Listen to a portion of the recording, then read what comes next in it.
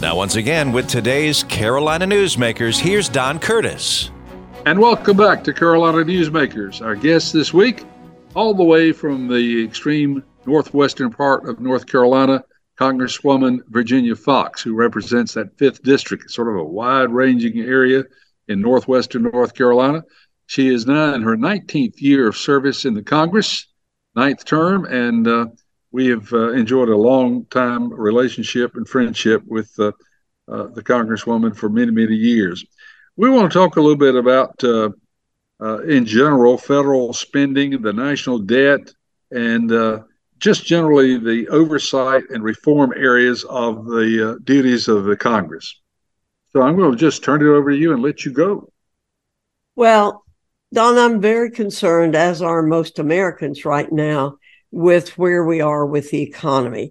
In the newsletter that I put out this week, I talk about inflation and the catastrophe that we have with inflation in this country. The average working person is really, really struggling in this country right now.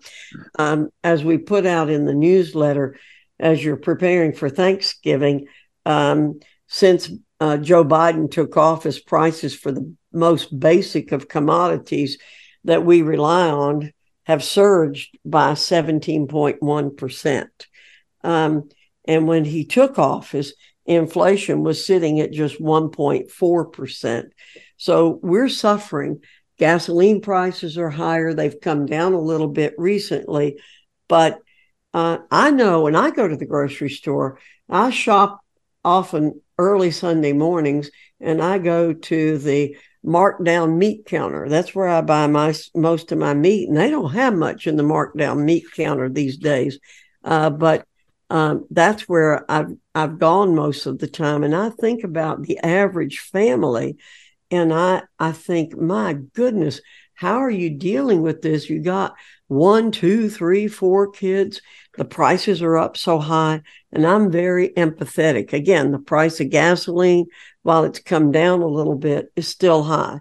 Let me tell you how the average American family feels. In polls, a recent AP poll, 2/3 of adults say their household expenses have risen over the last year. 73% of Americans say the state of the national economy is very, very poor. So we know Americans are feeling the pain of the inflation that's out there. And wages always, in periods of inflation, it takes wages a time to catch up. Great. And some people are getting slight increases because the job market is so tight, but the wages are not keeping pace with the rate of inflation. So you might get a small raise, but you're going to wind up spending that and more. Are you concerned? That's a silly question. Of course you're concerned about it, about the national debt? Very, very concerned about it. And it's a very tough thing to talk about because the national debt is being driven primarily by programs that are called mandatory spending. It is Social Security, Medicare, Medicaid, and now interest on the debt. Our debt has gone up so high that the interest payment is a huge expense to us. And so the tinkering that we're doing around the edges with our yearly expenditures, when our appropriations bills, that's only 17% of what we are spending. More than 70% is on automatic pilot. So you and I are both on Medicare, I'm sure, because the government forces us to be on Medicare. We've paid for it through payroll, and now we're on Medicare. Don, what the average person doesn't know, I answered a letter last night from somebody who said, I want the money back that I put into the program. Well, the average couple on Medicare draws out 3 times what that couple has paid into Medicare. Any program run by the government is going to be highly inefficient. And that's what's happened with Medicare. People think that they're getting what they paid for. They're getting 2-3 times what they paid for. Social Security, when it was begun, the average lifespan was 59 years of age. They set it up to be drawn out at 65.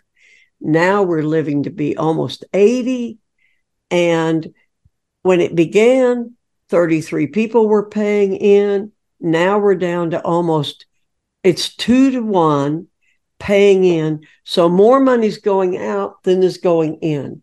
So we have a real problem. We have to deal with those issues.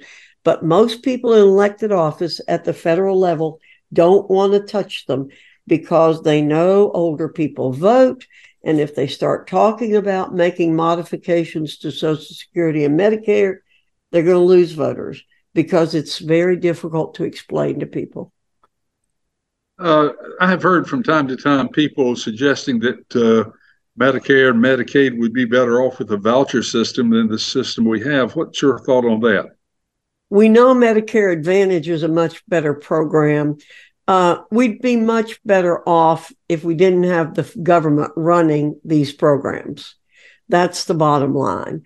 And we also need to do something about younger people and maybe giving them an opportunity to go into annuities. That's what President George W. Bush tried to do, and people wouldn't support him for that. So we have to deal with it, though. Otherwise, we know that in 2030 or 2034, Social Security is going to have to be cut back 25% if we don't do something fairly soon. And usually we wait a little bit late on that. We've had this same crisis several times in the past. Correct. The last time Social Security was modified was 1984, I believe. And with under President Reagan, they made adjustments. They increased the age to 67.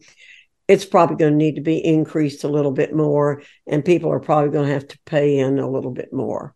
But we need to do that. Again, we need to do that with people age 50 and younger. That's what President Bush had suggested.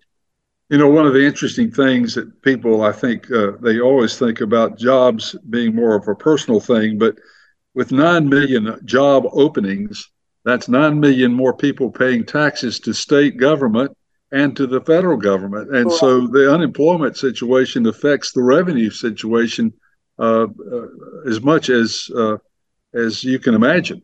That is exactly correct. That's exactly correct. So what do you see as an answer to these 9 million openings? And because I know our company, we've got 32 openings, and we're not that big a company. Right. Well, what we have to do again is we have to get to people earlier in their lives and help them understand what jobs are out there and help them find what fits them in life. And we also have to stop paying people not to work, Don. We have way too many people who are not working in this country, and that was set up under the Obama administration. We have like 5 million men who are in prime working ages who are allowed to get Medicaid. They're not married. They don't have children. And we're paying people basically not to work. We need to stop that. I know of at least 2 situations in the area that I live, Raleigh, where daycare is just not available because they don't have enough daycare workers. And of course, that affects people's ability to go out and fill some of these jobs. Can the government help in any way with that? Well, we already are helping. I don't think it's appropriate for the government to help. I don't read that in the Constitution that we should be subsidizing childcare. What we should be doing is reducing rules and regulations, and we should be making it possible for people to go into the business a lot easier and have a lot more flexibility. But I don't think the government should be subsidizing childcare. We need to lower taxes to allow business and industry to pay people more money so they can afford childcare. And of course, if companies have more money and put more people to work, the effect on budget actually is positive because more people pay taxes.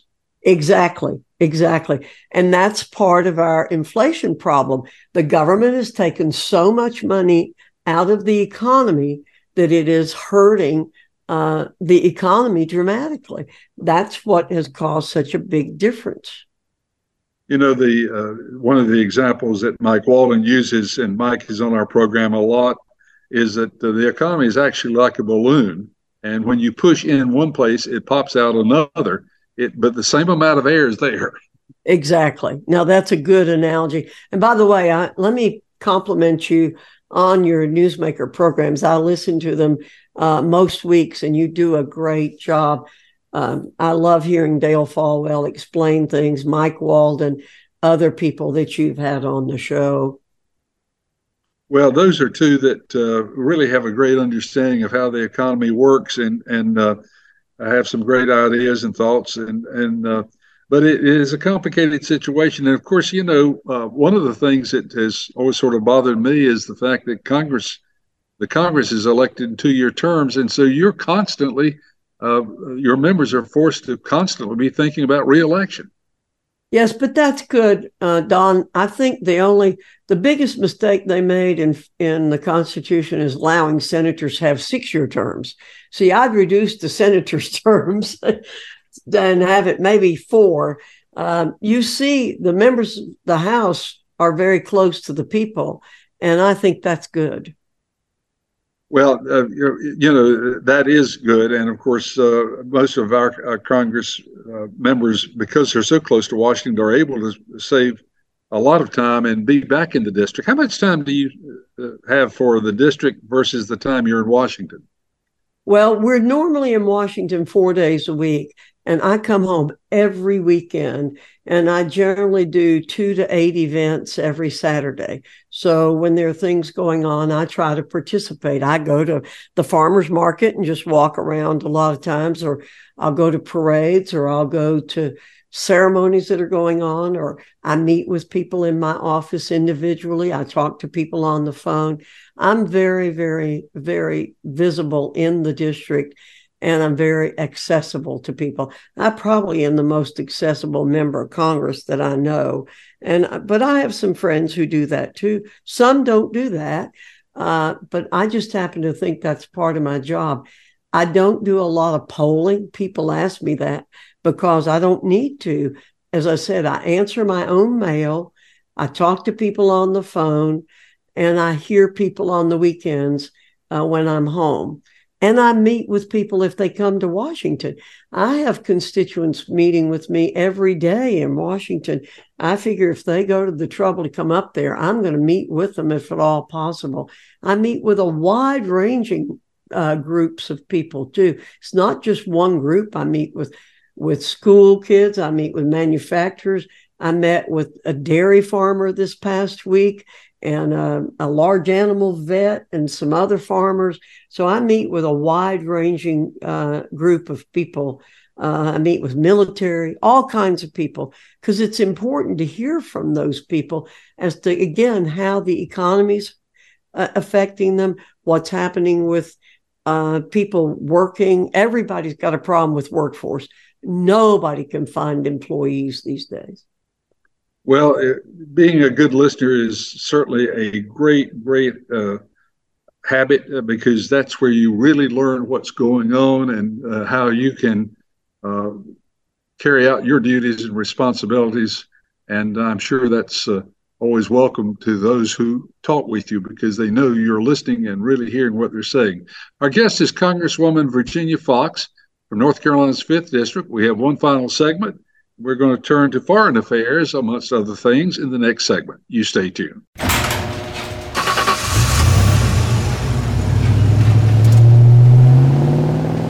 I spend a lot of time in the garage, but even more time in the rain, sleet, and mud. In '95, I helped tow your moving trailer. In '05, I helped you get out of a ditch.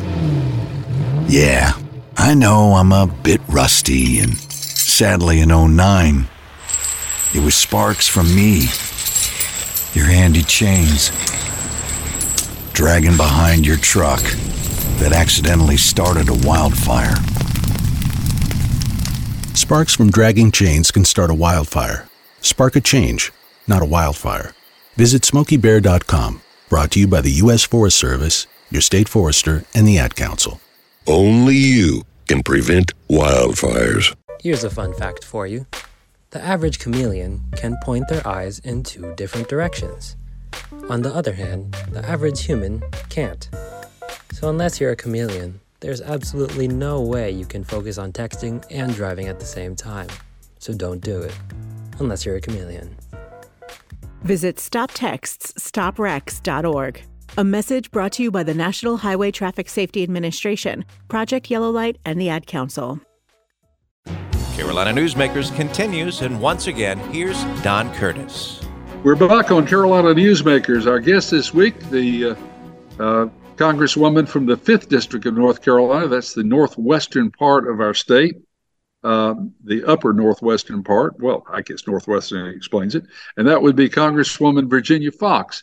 And she is in her 19th year of serving that district, which moves around a bit from time to time according to redistricting, and will again in this upcoming election. But we have sort of saved this last segment to talk about foreign affairs because so much in the news right now, the Israeli situation and also the Ukraine-Russian war and how those are affecting not only those countries, but also world affairs. I'm just going to sort of turn it over to you and just say, bring us up to date on what your opinions and thoughts are in that regard. Well, thanks, Don. First thing I want to say, though, is thank you to Curtis Media for not just this program, but lots of programs. I'm an inveterate listener of the radio. I've always loved hearing the radio. When I'm home early in the mornings, particularly, that's about the only time I am home when I'm home. I actually, in D.C., I listen to the radio, too, because I don't have a TV in my apartment. I'm not in my apartment long enough to have television.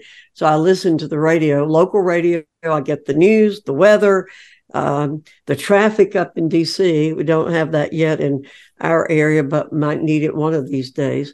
And I thank you. And I love Mark Norris. He's new on WATA in Boone, and he's just doing a fabulous job. So congratulate him. We do have to deal with foreign affairs in the House and in the Senate. You know, we have a federal government designed for the defense of this nation. Many people don't realize that our federal government, that's its number one role, Don. Now, we've gotten involved in the federal government with a lot of other things, and I often talk about that, education, healthcare, and other things, which we ought not to be involved in. We really should be focused on national defense, and that's a concern of mine. The open border is a great concern of mine and of many people. It's becoming a concern, I think, of Democrats and Republicans, and I won't get into the political aspect of that right now, but everybody's concerned about the border, and partially we're concerned about the border because of the threat of terrorists coming in. And we just saw what happened in Israel. Hamas came up out of their tunnels and attacked innocent Israelis, killing 1,400 of them and taking over 240 hostages. We had Americans killed. We had people of several nationalities. There's several nationalities being held hostage. And let me be perfectly clear. We have to wipe out Hamas. And Israel cannot continue to live in the situation that it's living in. The attack on Israel must be condemned in the strongest terms. And I believe that Israel has every right to defend itself from these Iranian-backed regimes of just ruthless killers. I did not go see the video they showed this week that they took off of the body cams of the killers, killing babies, cutting people's heads off, cutting babies out of mothers' bodies, and being happy about it. I couldn't go watch it. But I want to say that we have to support Israel in its efforts to wipe out Hamas. I've been a supporter of Israel all my life. In 2018, the House passed a resolution I authored that called for the demilitarization of the Palestinian territories. But we have to do something now. We have to work with Israel and get this done. And we need to support Israel at every stage of the game. I'm also concerned about what's happening in Ukraine. The bottom line is that in the case of Ukraine, it's in our best interest that Russia is stopped dead in its tracks and not emboldened to push beyond Ukraine and the rest of Europe. And I think that is definitely a strong possibility. Putin said the worst thing that ever happened in the 20th century was the breakup of the Soviet Union. We know that China's watching what's happening. China's watching whatever we do to figure out what it can do. China wants to conquer the world. It has for a long time wanted to do that. And I'm very concerned about it. I'm also very concerned about how what's happened in the Biden administration and with Joe Biden, how that's affecting his decisions on foreign affairs. I'm on the Oversight and Accountability Committee, and we're conducting an impeachment inquiry into President Biden and his family's influence. What we have found on is from Russia, from Kazakhstan, from China, that the Biden family has been paid up to $20 million.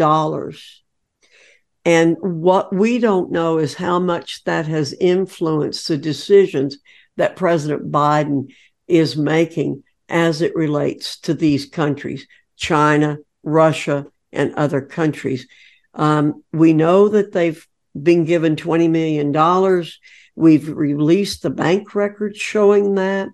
And what they do is they channel that money through as many as 20 different LLCs and bank accounts. What we don't understand is why in the world would they be hiding this money if the money was not gotten for nefarious purposes? So what the decisions that President Biden is making may be being influenced by the money that he has received from various entities, particularly China. And so we're very worried about that. But I want to talk again, Russia, Ukraine, Israel, all of these things are tied together because we have to defend our nation. And part of the way we defend our nation is by supporting these other nations to stop foreign adversaries from advancing. Again, in terms of Ukraine, we've put a lot of money into Ukraine. It's become very, very controversial, but I am firmly convinced that Ukraine is going to stop Russia and not demilitarize Russia, but take Russia to the point of even greater weakness and help us in our national defense. In terms of Israel, we have to do everything we can to help Israel wipe out Hamas, because Hamas and Hezbollah are being given money by Iran, and that's where the real problem lies. So national defense is our number one issue. That's where we should be focused, not on other areas. But we live in an increasingly dangerous world, Dom, and we have to pay attention to that. We focus too much internally, I believe, in our country, and not enough on what's going on in other countries to become educated. You mentioned earlier about how when money is spent in one area, it has an impact on other areas. Well, what happens overseas has an impact on us in this country too, and we need to pay attention to all of that. Do you believe that the majority of the Congress shares your opinions on Israel and the Ukraine as far as expenditures? It's pretty split right now on Ukraine, but so far the majority has seen the light, I think, on that issue. In terms of Israel, yes, we are very much united on that. Now, there's a group of progressives in the House and there's some in the Senate who do not want to fund Israel. We don't give a lot of money to Israel each year. We have helped with the Iron Dome, which has made a huge difference to them in terms of their defense, because they're bombarded every day.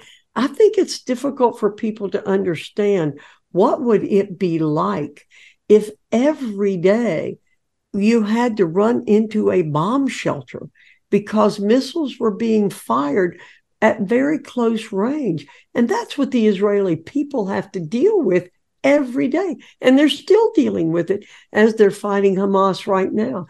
That's why every home has a bomb shelter in Israel. And so they are dealing with this every day of their lives. So that's why we have to do something about Hamas. We need to do something with Iran. I didn't mention earlier that President Biden is allowing Iran to have more money. President Obama gave Iran billions of dollars when he was in office in cash on pallets delivered by our military aircraft. And what did they do with that money? They are developing nuclear weapons. A nuclear Iran is a threat to all of humanity. We cannot allow that to happen. Israel can't allow that to happen. They call us the big Satan, and they call Israel the little Satan. They do not want us to exist. And we have to pay close attention to that. We cannot let Iran get nuclear weapons. And the policies of President Obama and President Biden have encouraged that. But we need to help Israel all that we can. We need to be very careful in how we give money to Ukraine. We need accountability for that money, and to know that that money is going for the defense of the Ukrainian people, and ultimately for our defense. We've got about 30 seconds to answer a big question. As you go back to Washington this week, what's your top priority? Well, my top priority will be, again, getting the focus on the bills I have to deal with. We'll be introducing bills related to education in the workforce. That's my top priority. And then I will be dealing with other issues that are coming up from other committees. So it's always a mixed bag, Don, and we have a lot on our plate to deal with. Well, thank you for being so candid and for all the insight on what's happening in Washington. And our guest, of course, has been Congresswoman Virginia Foxx in her 19th year of serving the state of North Carolina in the 5th District, which is, of course, as we said, the northwestern part of North Carolina. If you are listening to a station that carries only the half-hour version of this program, you can hear two segments that you did not hear by going to carolinanewsmakers.com. That's carolinanewsmakers.com. Or if you'd like to share the entire broadcast or hear a repeat of the broadcast, you can also do the same thing, carolinanewsmakers.com. Jason Kong has produced our program. He lines up our guests each week, and he's promised me faithfully that he will have another interesting guest again next week on this same group of stations all across North Carolina. It's my pleasure to be with you each week, and we look forward to being back next week, same time, same station. So till next week, have a good week, everybody. Carolina Newsmakers is a production of NCN and is heard each week on a network of North Carolina's leading radio stations. To hear a repeat of this broadcast, go to carolinanewsmakers.com. Carolina Newsmakers is produced by Jason Kong. Network engineer is Alan Sherrill. I'm Scott Fitzgerald, inviting you to join us again next week, same time, for Carolina Newsmakers.